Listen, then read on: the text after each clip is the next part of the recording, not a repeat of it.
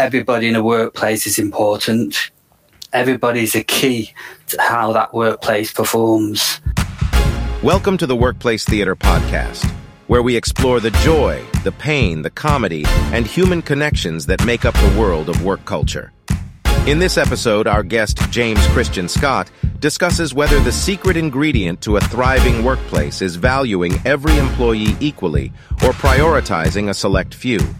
Our hosts, Chris, Michelle, Joe, and Julius, share their insights and experiences while offering practical advice on navigating the complex world of workplace culture. So sit back, grab your popcorn, and let's dive into the fascinating world of workplace theater.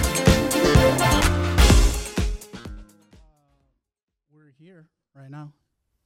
Workplace Theater Podcast. This is like, we don't know what episode this is going to be, but it's 1 or 2 or whatever we want to name it. 25, 87. 0.1. Yeah. So welcome. C. And we got a guest for the very first time. So, hey, James, how are you? I'm excellente, thank you. Very good. Okay. Yes. Awesome. Very good. So the way we normally start these podcasts is we start with a headline. So we just kind of pick something out of the ether, and Michelle generally starts us off. What were we going to be starting with today, Michelle? Well, because James got me thinking about his active desk business and the ways that we work, I came across an article that made me think of you, James, and it was about not just a stand-up desk or a walking desk, but about a walking room. So there's a company in Amsterdam that's created sort of a massive walking desk concept, but it's like 10 by 12 feet. So you walk into the room.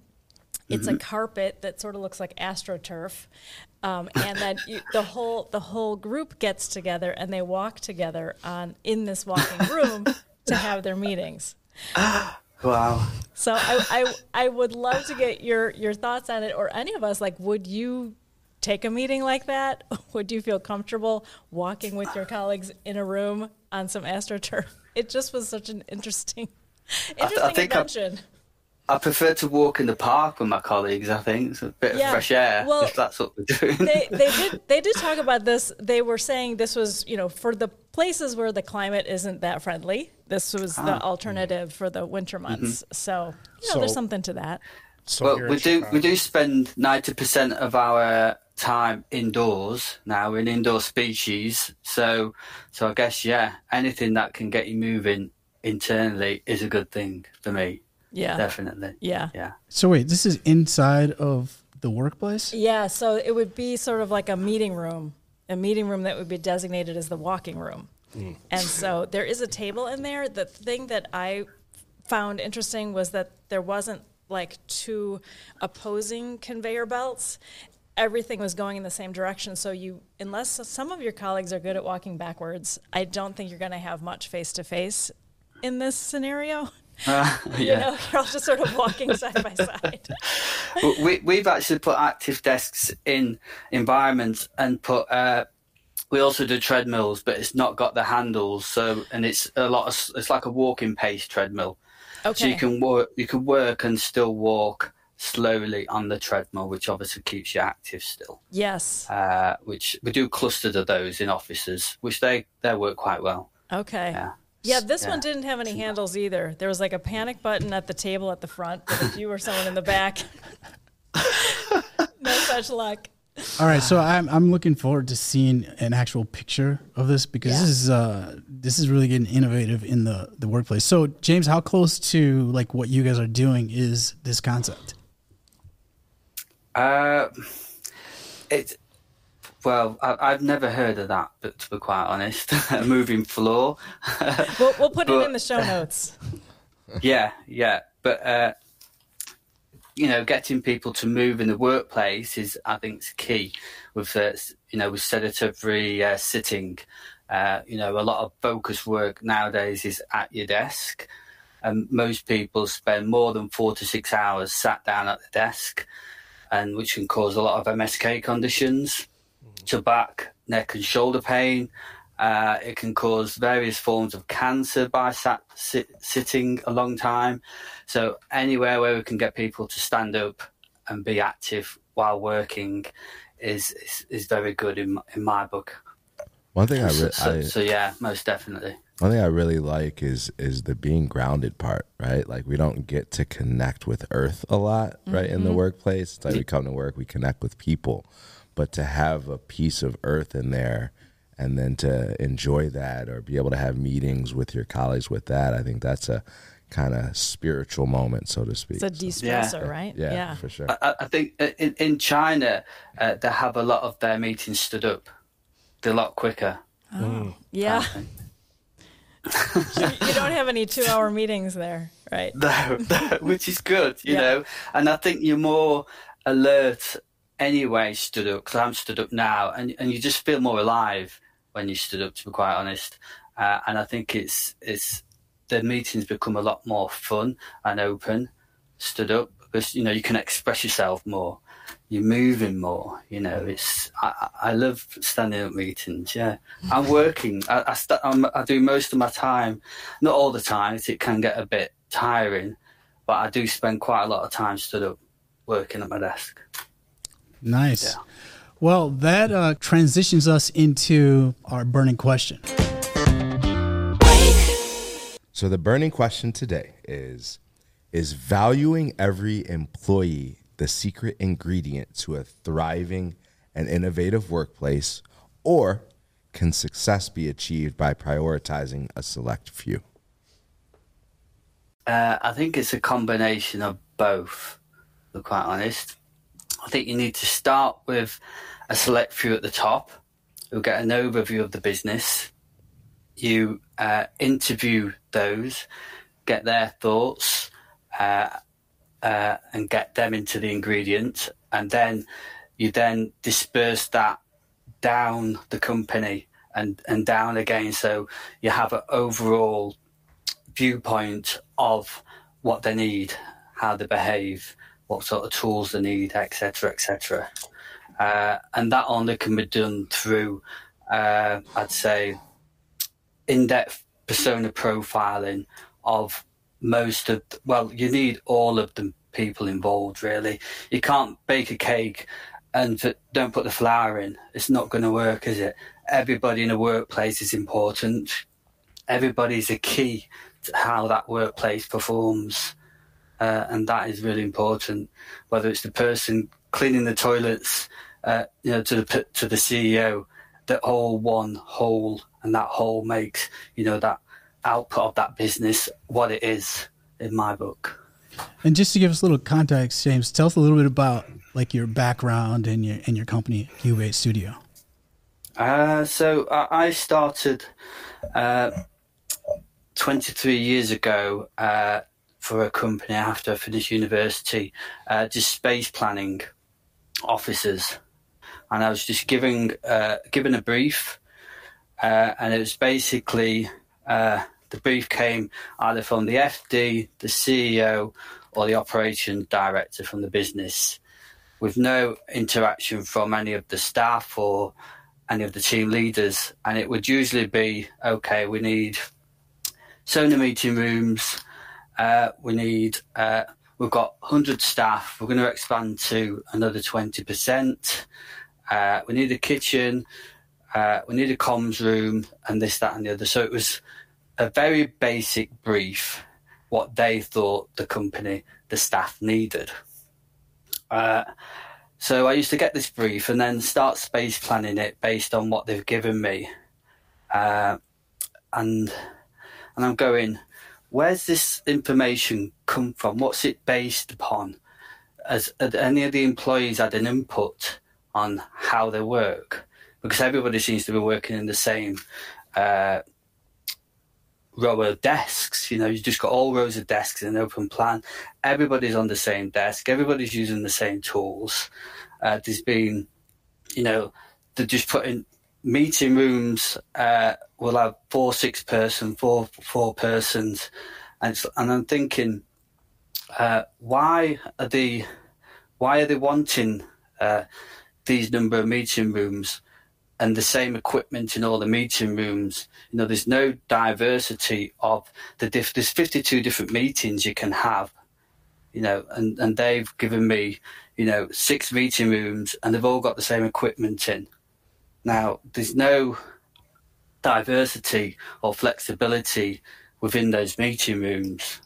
So I started questioning what they was giving me, basically, on how the brief was coming to me.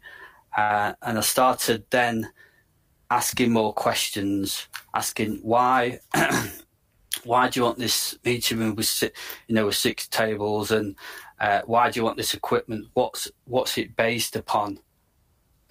So I just started asking more questions,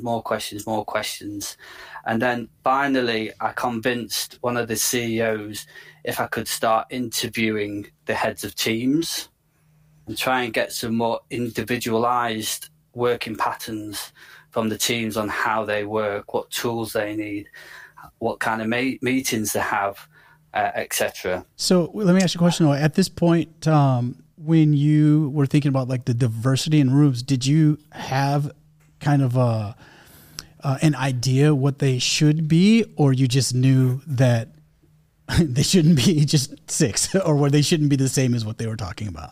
Yeah, I just thought, well, surely everybody can't be working the same. There's such diversity in a workplace, but there's no diversity within any of these rooms. They're all exactly the same. All the desks are exactly the same, all the same size. Not everybody works on the same size desk, do they? Some people spread out papers, some people don't need a big desk. So it was just such a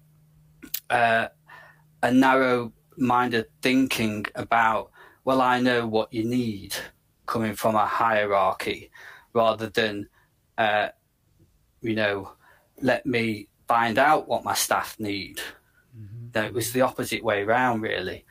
So yeah, I was just more inquisitive in my younger days, basically, and more thinking, well, I can design workplaces better than they are now. Because I used to because how it first started as well, we used to do a lot of building appraisals. So before we even put pen to paper, we'd go to a workplace and analyse how they're working now. Say if they wanted a refurbishment or they were moving, we'd basically, I'd go to the building and look how they're working, shadow people. Are they using the meeting rooms the right way? How often are they using the equipment, the meeting rooms? And I can remember going to one office, and there's a big call centre. I'll not mention the company, but it's a big company. And basically I walked into the office, and it was just a sea of people in this office, and they had screens really high like this. And my heart just dropped. I thought, they spend all their day literally looking at a screen like this. And I thought, this is not right. You might as well just work in a cell. It's ridiculous. So that kind of fueled me to try and improve how people worked in a workplace environment. But to get that information, I knew I needed to ask, the actual individuals who are doing the work, basically. I'm curious if you have heard anything really surprising from some of the people you mentioned, even the people cleaning the toilets, from some of the people that may not have typically been consulted in these kinds of conversations. Do you have any examples of anything really surprising that came across through those conversations? All the time, yeah, all the time. And I usually get them when I'm actually doing the building appraisals, when I'm walking around, because usually the CEO or the FD sends an email out saying, James is coming, he's a workplace consultant, is going to look at transforming the business, ignoring what he's doing. He might be taking pictures, doing this, doing that, just ignore him. But I always make an effort to try and talk to people there, because that's where you're going to get the best information, the people on the floor. So all the time, I get such information that I would have never got from a brief. And it could be that as simple as, well, our team are based next to another team and they're so noisy we can't focus. So they've got the adjacencies wrong. And so, that's just down to the CEO thinking or assuming these two teams need to be next to each other. Mm-hmm. But they don't necessarily, when you actually look into it, they don't need to be that close to each other. Literally like this next to each other. You've got a sales team who are like this all day, and then you've got people who are on focus work on the desk like this with the headphones on all the day. It's not good. And I get, stuff like that comes out all the time. Mm-hmm. Just little things like that. Joe, not to interrupt. Joe, you were going to say something. Well, I was going to say, I think, James, that they're put that way not with any rhyme or reason or any thought, right? It's just like exactly they're going through the list, the departments. Alphabetical. Yeah, right. Sales, accounting, marketing. Yeah, it's just tables and chairs. That's how CEOs see it. Number of people, number of tables, number of chairs, number of computers, and how many can I fit in a space for a cost-effective way. And usually the FD is a part of that conversation as well. Obviously, he wants to save on real estate, so they don't put people first. They put the business and the finances of the business first, which is the wrong way around again. Really. And for those that don't know, FD would be like the facilities director or the facilities people. Finance director, deals with the money. Yeah, he gets involved quite a lot. He has to write the checks. He's like, hold on a second. He's like, hold on a second. One less chair. Yeah. Well, and working with many finance people, right, CFOs, that is exactly how it is, right? It is. There's literally a spreadsheet, and it's, calculate the square footage per person, and if we're going to add 20% more people, here's the square footage you get. Here's your space. This is what it is. Like, what are your ratios? James, I'd have so much fun working with you because you just say, what's your ratio for what about the meeting rooms? What about this? What about that? And they like, no, that's not incremental. There's no, we don't change for that. Yeah, exactly. I think it's, I'm not blaming anybody on this. I think it's just a developing subject that we need to do more and more of, especially now COVID and things.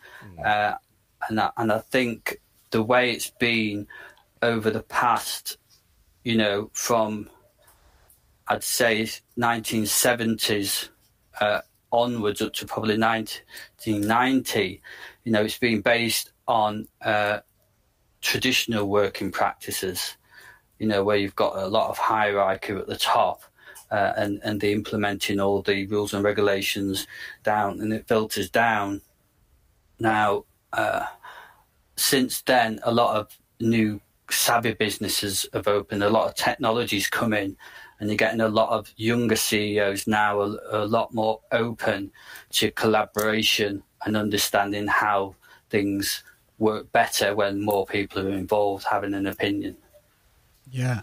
So when's the first time that you actually started to feel the way that you feel? Because when I listen to you talk about this, and you said when you walk into an office and you see all those screens up and your heart just drops. Like, how long have you had that specific feeling, and where did that come from? I had that 15 years ago, and I knew something had to change. So it's been a long, hard process. I think most of it's trying to convince people that, the top of the business, and nobody wants to pay for it either. So most of the time I've done it for nothing, which is it can be a long process. But at the end of the day, people, people spend half the waking life at work, which is a long time to spend in a place that's not, that's not working for them. That's drab. That looks awful. That's, you haven't got the right tools. That's where most of the mental health comes, in a workplace. And your environment is key, to help with your mental health, as well as it's an holistic thing, mental health. But your environment is one of those keys, to drive that people. So it's been difficult, to say the least, and sometimes I've given up on it and just took the brief off them. But my heart, pounds, and then I've got to go back into it and say, no, look, can I just do this? I'm not going to charge you for it. Let me just ask more questions. Let me just ask this team. Let me just go and ask these. And then once they start to see the results from what I'm doing, then they start to soften. They start to get it. They start to realise. So I think what it's been mainly is they've just not been made aware of the benefits of human-centred design, because it's not been a traditional thing to do many years ago, and now it's becoming more aware, and us as humans now becoming more, I'd say, more loving to each other. If it's a funny, a thing to say, we just are. You know what I mean? We're thinking more humanistic about the individual needs of people, rather than, at the end of the day, we're a collective together as a whole. Yeah. So I think it's come naturally as it's come in human-centered design. So let me ask you a question. So then did you, through frustration of when you started to, in your early years, is that why you started your company? How did that happen? And tell us a little bit about your company. Yeah, I back in 2008, I got made redundant from the business, from a design and build business, which was my first job, where I was space planning and doing interior design. And then I decided to set up my own business, which we called JCS Designs at the time, which is my initials, which is what most people do when they set up a business and they don't know what they're doing.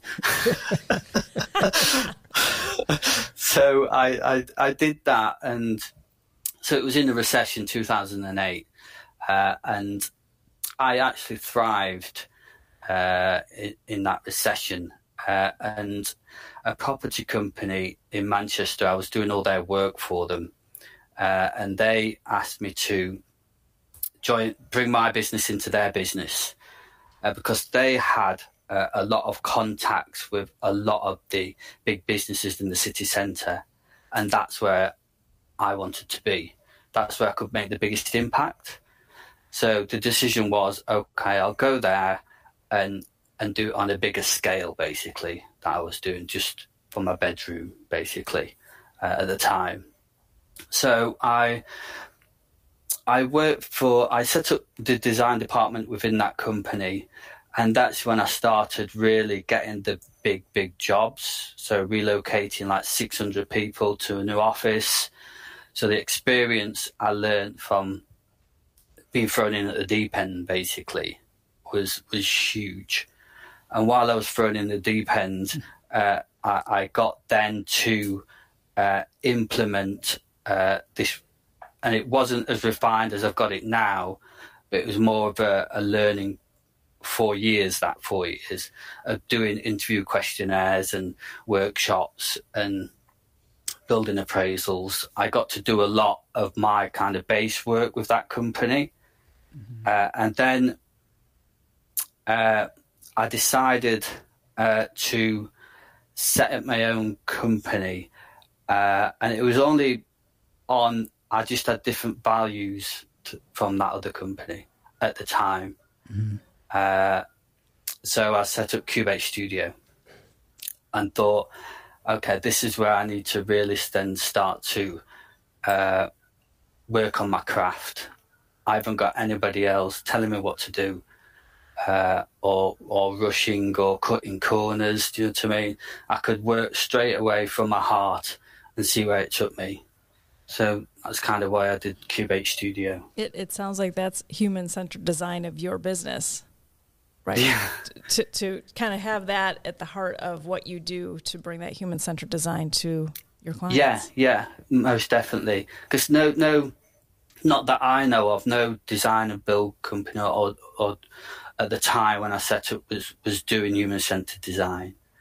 So I put myself on courses, paid for my own courses, and I did service thinking design, and just to try and understand more about it, the process, and so I didn't know how to really run workshops, you know, and things like this, or do data collection, write interview questionnaires, because you got all bias in there and things like this. So I've had to buy books, learn it, and, you know, so it's been a long process.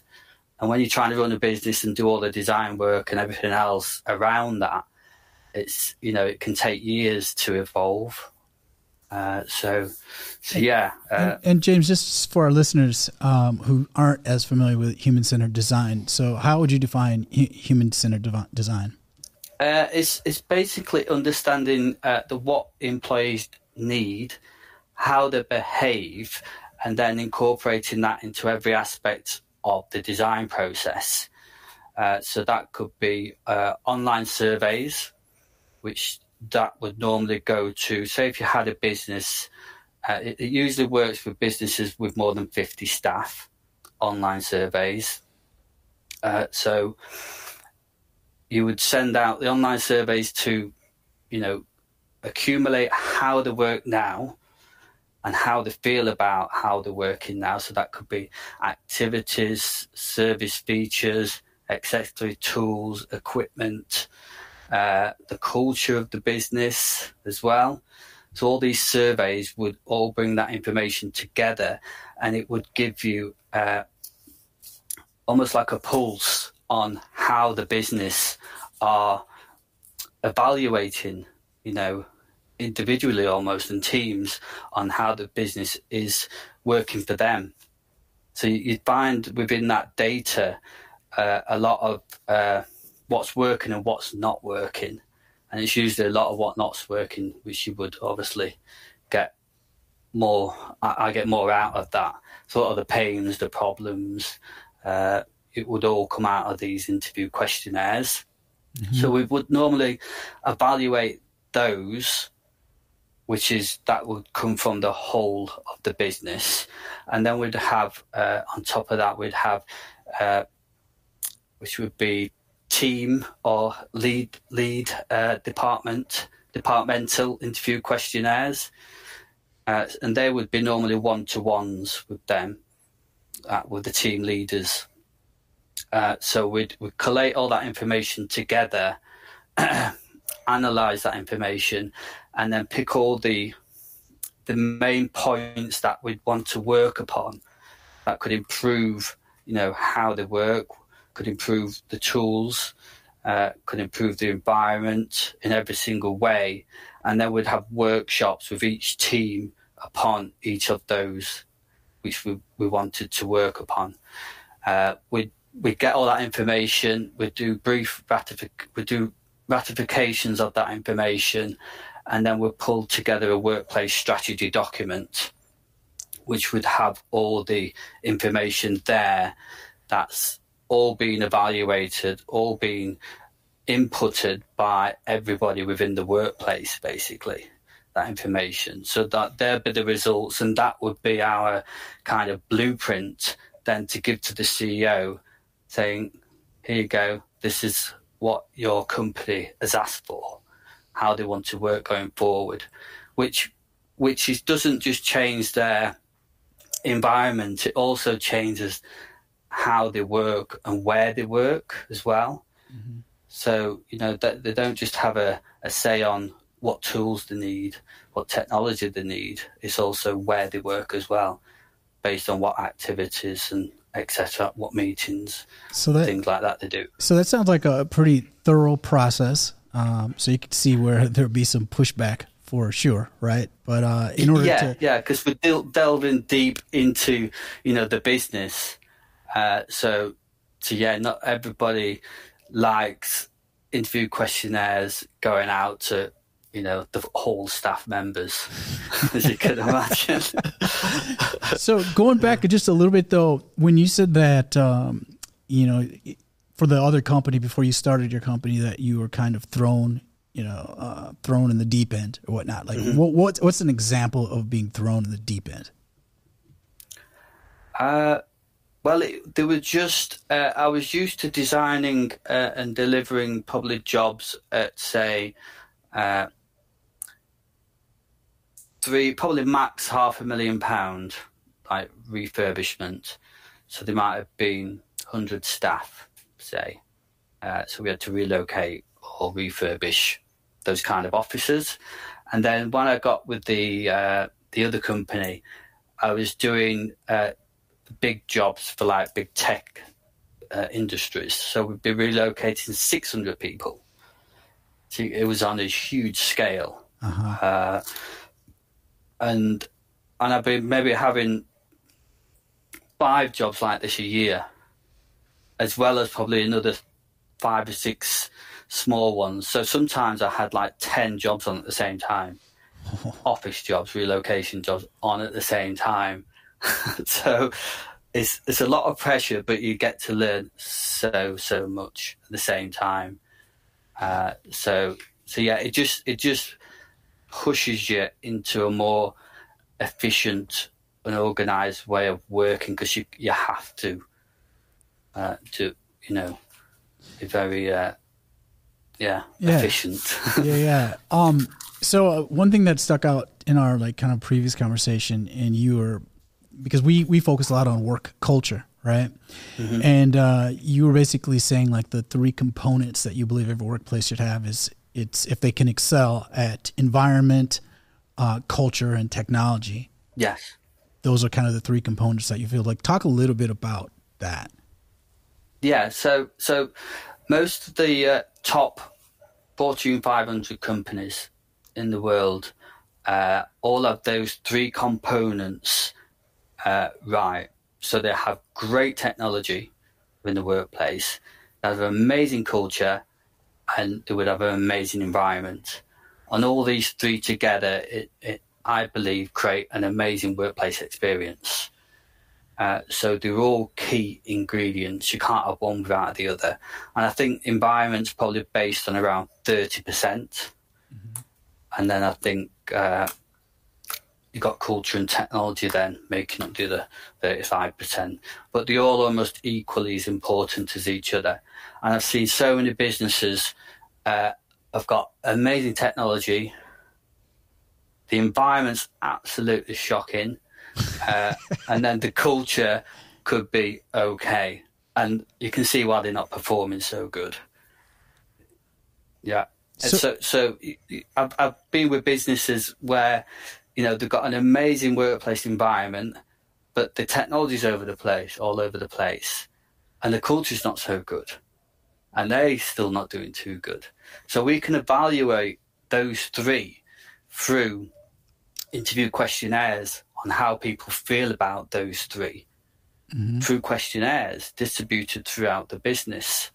And you can just find out, okay, we need to focus on technology because they've got all these errors here. We need to focus on, culture or this, that. So yeah, they're all very much interwoven within each other. Yeah, when I brought this to you, Joe, you brought in process, but then we kind of talked about like process being a part of all of them combined. So you talk a little bit about that, because when I first so James, I love this concept, and I was actually, as you were sharing this, I was thinking about many companies. One of the things you said was Fortune 500s, and I'm remembering back to a conversation I just had with a former CFO of a Fortune 500 company, and he'd say the facilities were okay, the culture was terrible, and the technology, it was, they couldn't implement better technology fast enough, right? So, and this is a huge company. I won't say what it is, but yeah, in the Fortune 50. So yeah, as Julius brought this, I thought, there's the only element that's missing is process, right? And how does that fit in? So it could be you could think about your process being these 3 things, right? The components of how your technology fits in with your culture, which fits in with your environment or your facilities, right? And how does that then drive the work? How does that drive the interactions, right? And as you've been, I love this conversation because as you've been sharing things, right, we're thinking about, I have the sales team sitting next to the accounting team, right? Rather than the sales team sitting next to the marketing team, sitting next to the customer service team or the inside sales team or whatever components people have in their businesses. And so just not even thinking holistically, right, about what you're doing. And so this could, inside of a holistic process, these three components are extremely key to having that like best in class business that, even if you're 100 people, you're hyper efficient, you have the best place to work, right? And technology, you're on the cusp of creating technology because you're so far ahead of everyone else because you're not dealing with the nonsensical things or the issues inside of your culture, or not feeling like you can concentrate or focus because you're next to the person who's, either playing their music too loud or is always on the phone, or just, they like to sing to themselves, right? So it's a beautiful concept, and I think we're only scratching the surface of what's possible. So James, when you're walking into a facility, or an organization, before serving, or getting any type of information, how quickly are you able to kind of assess what's happening and then do kind of solutions already start popping into your head right away? Yeah, pretty quick. I was actually on site yesterday doing a building appraisal, and as soon as I walked in, I just walked around the office and then sat down in the kitchen, and then I sat down with my pad and I had the existing plan of the office in front of me, and I sat down, and then I just heard noises from right at the other end of the office, right, people talking, and there was literally about, I'd say, 50 meters away, which is quite a long way. I thought, okay. And then I walked to the other end of the office where there were those clusters who were talking, and I stood there, and then I heard people where I was sat in the T point talking 50 meters away. And I thought, well, I know why this is happening. I know why people can't focus. And that was why I had to go down to the office. I've got to replan all the office, basically, because people can't focus and they're all working from home. And I just thought, well, this has been designed incorrectly from the start, because they've got this huge T point and it's all open. It's right next to where the desks are.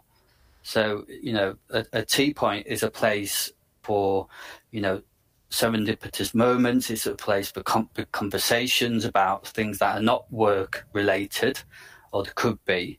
But, you have a lot of conversations and fun and chats in those areas, and they can be quite noisy when you're brewing and making drinks and making your food and things like that. And if you're trying to focus on a normal desk, where you've got a computer and it's focused private work, you don't want to be next to a T point which has got no doors on and it's just all open. So it's like that yesterday. I just thought, well, that's one of the reasons why they can't focus. It's blaring straight in front of me. I'm sat there experiencing it. So James, would you say you're not always 100% of a fan of open concept offices? I am and I'm not. It all depends on how people work. You say you could have an organization that they literally are all collaborative and all open and all talking at the desk, and that's how they work. So that's why you've got to understand how each team and each department work, how much, what's the process of their work, what kind of meetings do they have, how much thinking time do they need, and is it individualized thinking time, because that's where you get your best ideas, when there's complete silence.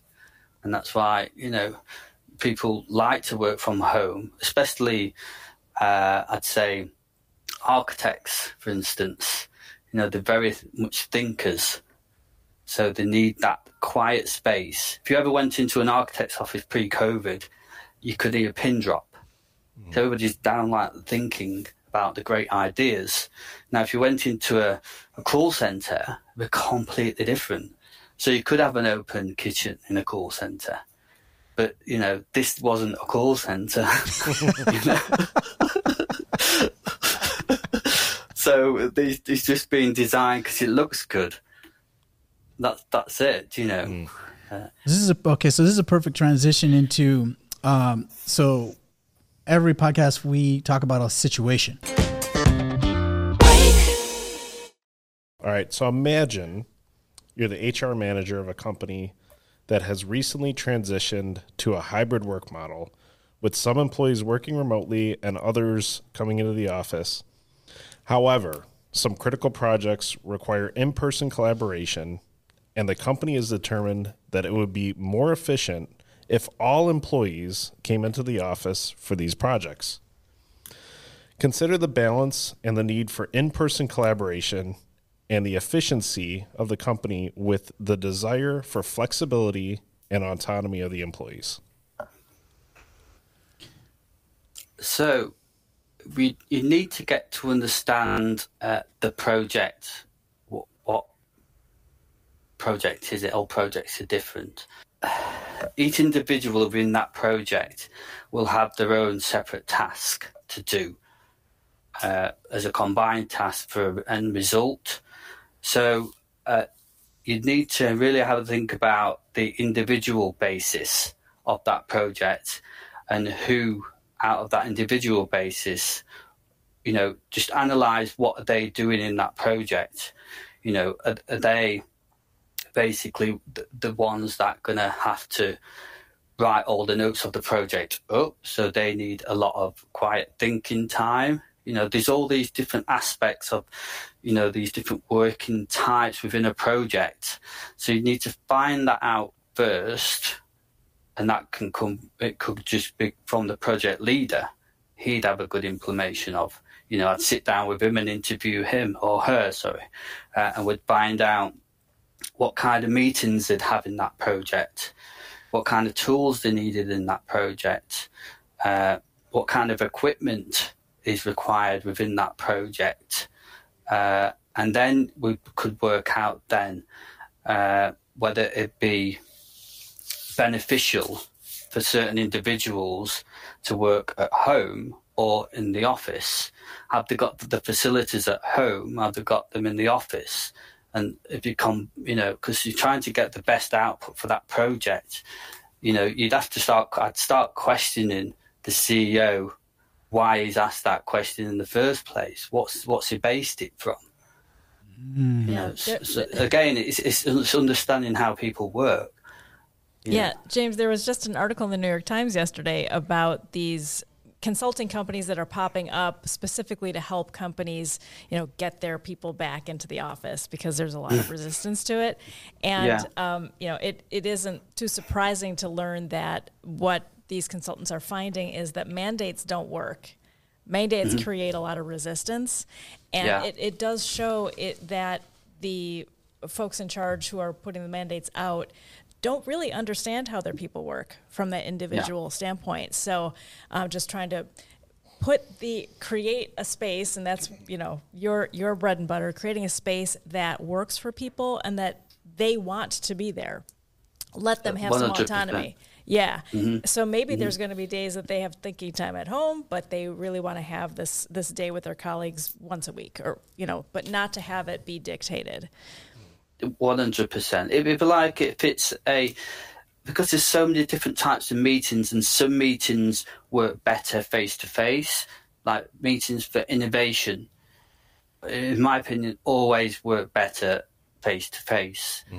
If you've got a lot of post-it notes and you get the ideas, you can just get the ideas from the quietest person in the room. The best idea will come, and you can be more creative and put it on the wall.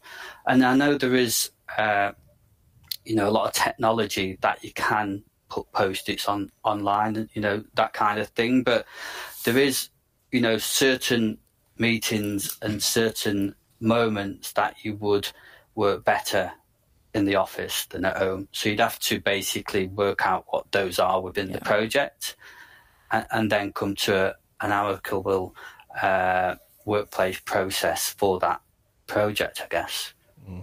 You know, James, as you were answering the question, what came to my mind was just the way that we do project management.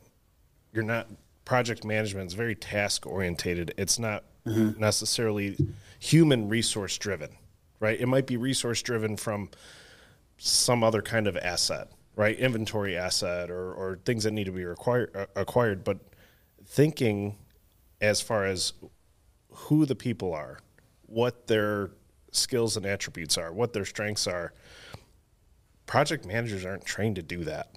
They're just not trained to do that. So, but from a level of effectiveness, it's paramount, right? Like, and so that could be very interesting. That could be very interesting to figure that out and have that be part of a project management process, because 100%. I think you've also got to understand that not everybody's home is set up in a good working environment. And we find out, because we do home experience surveys as well. I think that's important because a lot of people's homes, especially the younger generation, are living in a small flat, and they will generally be sitting on the end of the bed working, or on the bed, or on the breakfast bar. And that on itself would hinder productivity. You know, it's not good to be sat on your bed working all day, I guess. So, you know, there's also a call for, you know, if you've got an amazing workplace environment that caters for all the needs, I would guess you're going to get more people coming back into work anyway to get out of the house, you know, because it's not geared up for them to work. But the older generation usually have got bigger houses. They might have an office within the house, and it's a pleasurable experience for them. So they are very productive at home. So you've still got to weigh up these environments, because the employer of a business is still responsible for people's welfare, even if they're working from home. So it should be their responsibility to find out, is their home geared up to them to work? You know, as a productivity, but as a health and welfare issue as well there. Well, and a safety issue. The other thing that I am aware of too is that they saw an imbalance where employees of color were much happier working remotely because it protected them from some of the microaggressions in the workplace or outright aggressions in the workplace. So that's something else that I think when you think about an environment, it includes that type of, you know, creating an environment of belonging as well as the physical attractiveness of the space. I appreciate you saying that. I was over here kind of mulling about that and just posing a question. How much of kind of this work from home, come back in the office thought process do you think is rooted in capitalism and racism? You know, and with the pretense that, you know, that's a lot of my work is kind of looking at under-resourced communities and, you know, youth development. And I'm always trying to think of how we bring people together from that true human-centered point, right? Like, what I don't get any racialism. Well, I don't think there's any in the UK. Well, there probably is, but I don't know of it. I think it's more of a hierarchical thing, you know, to me, more of a the larger companies wanting to oversee the people and to make sure they're doing the work. You know, it's just ingrained in them, to be quite honest.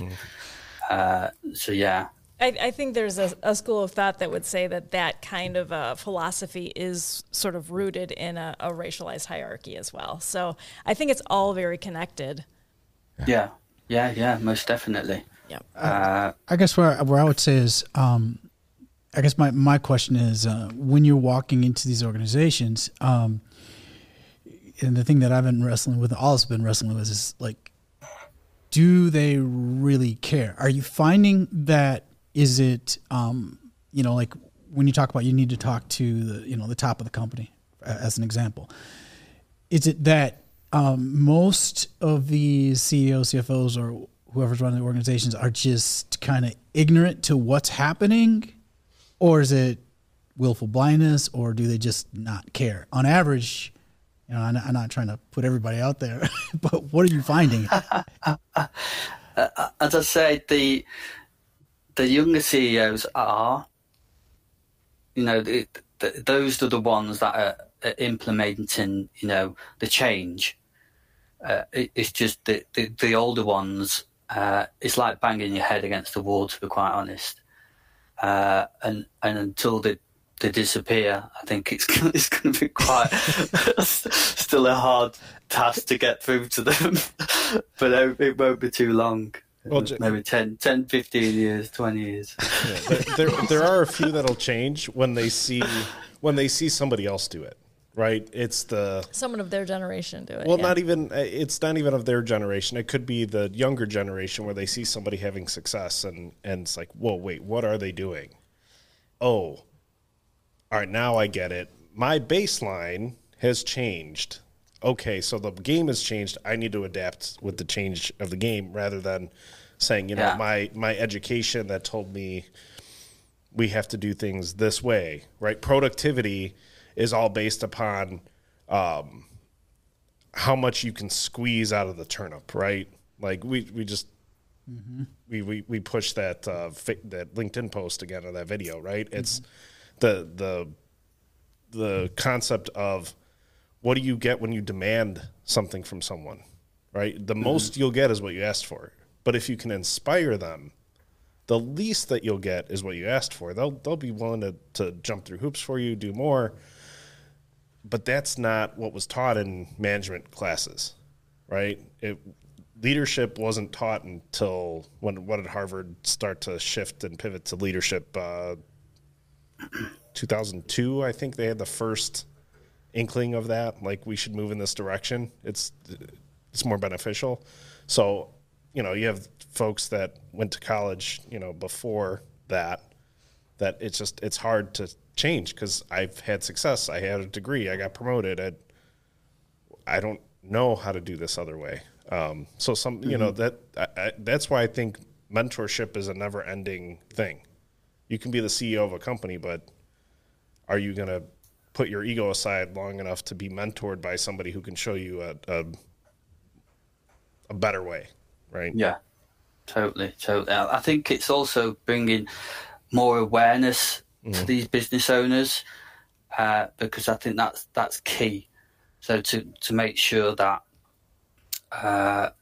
we're knowledgeable enough, we've got enough evidence then to go out into these seminars where these CEOs hang out and present, you know, our findings to them and our results, and that's going to help change their mindset. And it's also a thing, it's monkey see, monkey do kind of thing. So look at that business, what you've just said there, you know, look how they've thrived from, you know, implementing these ways, you know, the culture, the technology, the, you know, the human-centered design, the environment, etc. So yeah, I think it's building that awareness within the industry, which it's never had. Well, that gets us right to the last part of the podcast, which is workplace stories. So Joe's going to read the workplace story, and this is, you know, giving us an idea of what's actually out there after we've reflected on like kind of all aspects of human-centered design, human-centered engagement, and work culture. So I had two to choose from, and based on our conversation, I'm going to, what happens when it goes wrong? What happens when it goes wrong? So in 2013, Yahoo CEO announced that that employees would no longer be allowed to work from home. The company had been struggling to compete with Google and other tech giants, and so she believed that requiring employees to come into the office would help foster collaboration and innovation, right? So we talked about collaboration and innovation as being, yes, we want that. Those are the things that we want people to come to the office for. But however, that decision was met with backlash from employees, many of whom relied on the flexibility of working from home for various reasons, such as childcare, health concerns. I would add to that traffic, right? Some employees even resigned from the company in protest, right? So without even having another job, they quit.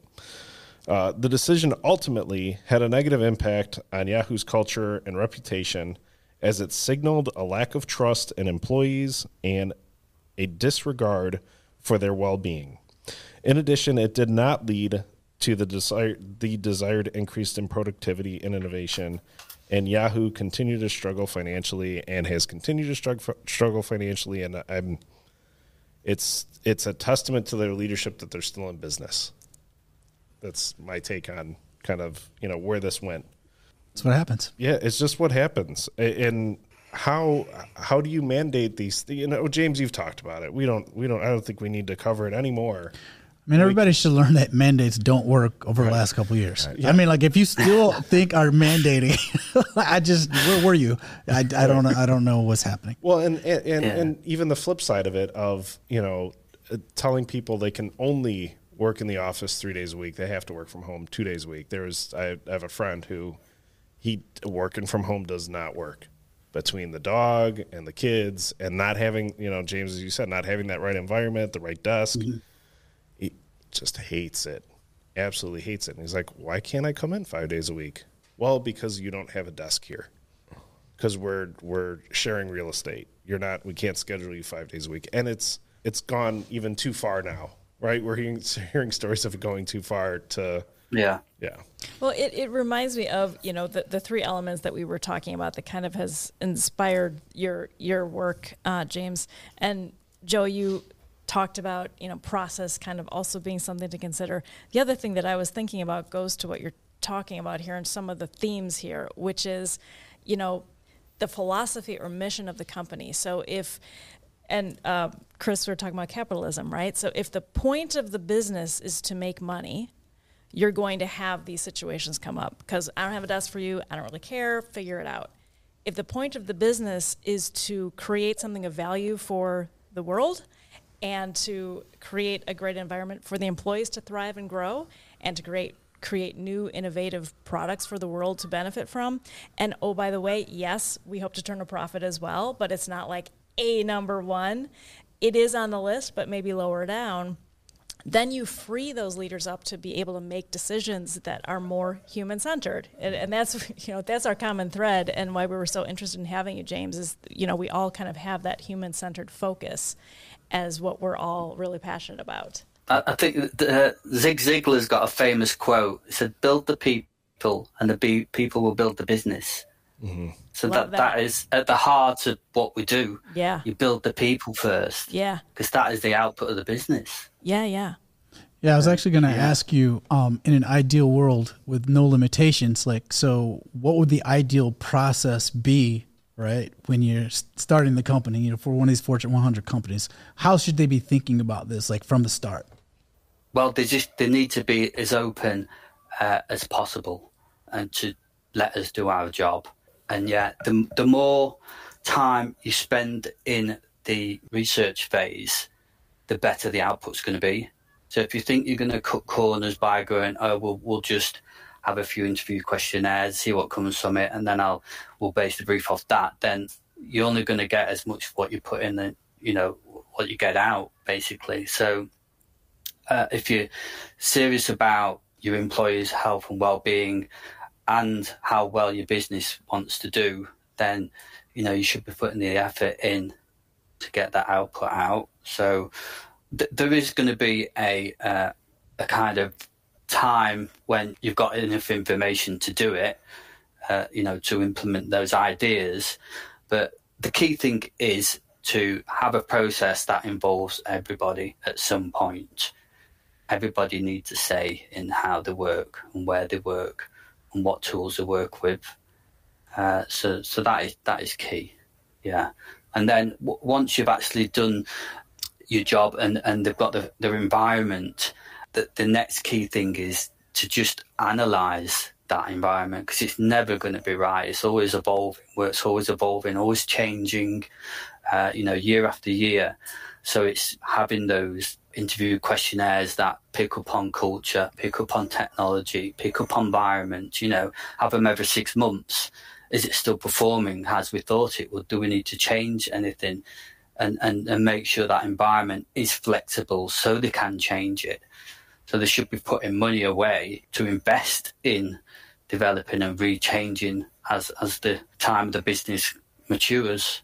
I was going to ask you, as you're thinking about design, how does that fall into the cycle that the business is in, right? If they're in a grow phase, right, where they're growing 20% a year for the next couple of years, yeah, versus they're in a stable phase where they may be growing a percentage point or two. They've kind of stabilized their business. Does that play largely into how you're thinking about their design? 100%. We need. That's why we need to know where the CEO wants to take the business. What are his goals? And his goals are normally based on financial goals. So to get financial goals, then they have to work backwards. How many people do we need to get to these financial goals? What kind of teams do we need to build to get to these financial goals? And then you'll work that back over years. So, okay, it's 5 years. So you're always predicting. So you might say in year one, we might want to grow 10 or 20%. And these are in line with my goals, financial goals. So you need some kind of structure and organization, but you're never going to get it right 100% because you might have to factor in, well, we've got this office space. It's only going to we're only ever going to get 100 people in. And when we get 100 people in, everybody's going to be sat on top of each other anyway. They need to factor in, when we need to start thinking about moving, etc., when we need to start, or can we do it within the environment that we're in? And CEOs are sometimes reluctant to give you that information. They might be reluctant to give it because they might be reluctant to say it, right? If they put it on paper, then they might be accountable to it. I have a lot of compassion for CEOs because they're typically egos are really high. 80% of them know they're in a position where like eyes are on them. The slightest thing they say, the slightest thing they do can drastically change the direction of their company. So I do have a lot of compassion for them because it's not an easy job. Somebody has to do it. And then, do they have the people, as James said, the financial people, right? Is that financial person under them going to fit that vision? Are they going to do the right thing? Are they going to, are they going to challenge them in the right way that's, sees the vision come through? So it's not an easy thing. And it's easy to throw them under the bus because it's, figurehead. That is true. Chris, last words? We appreciate you having us, man. I've seen a lot of different workplaces in my life. My background's been in HR, so I've always seen how things have shifted and how that plays such a role on how you feel when you come to work. So I appreciate the work that you're doing because it's needed. I wish we could take your brain and put it into every CEO and every HR professional's head so that they can get the magnitude, right, of the holistic way of looking at work. So just thank you. 100%. Yep. Michelle, last words? I can't top that. Great to have you, James. It was wonderful to talk with you again. And yes, thanks for all the great work. Joe? Thank you, James, for finally getting a chance to meet you and talk to you. Joyce has been mentioning you for years now to me. So glad that we're actually able to make this happen, and hope it's not the last time we see you, or not. Or that it's not in too long that we see you again. And James, last words for you, and then of course, please let everyone know where they can find you. Like everyone being the CEOs, CFOs, and those decision makers around the world. Where can they find you? But give us your last words first. No, I just want to thank you for enabling me to make more people aware of the importance of human-centered design and the impact that can have on a business, but more importantly, human beings and their life and their experience and their health and their well-being. So, yeah, the more we get it out, the better the world's going to be, for sure. You can catch me at cube8studio.com. That's number 8. Cube8studio.com. Well, it's quite hard to catch me because I'm really busy at the minute, so you might struggle. But yeah, I mean, feel free to send me an email if you wish, James at cube8studio.com. Quite happy to answer any of your workplace queries, questions. If I can help, I will most definitely help. Yeah.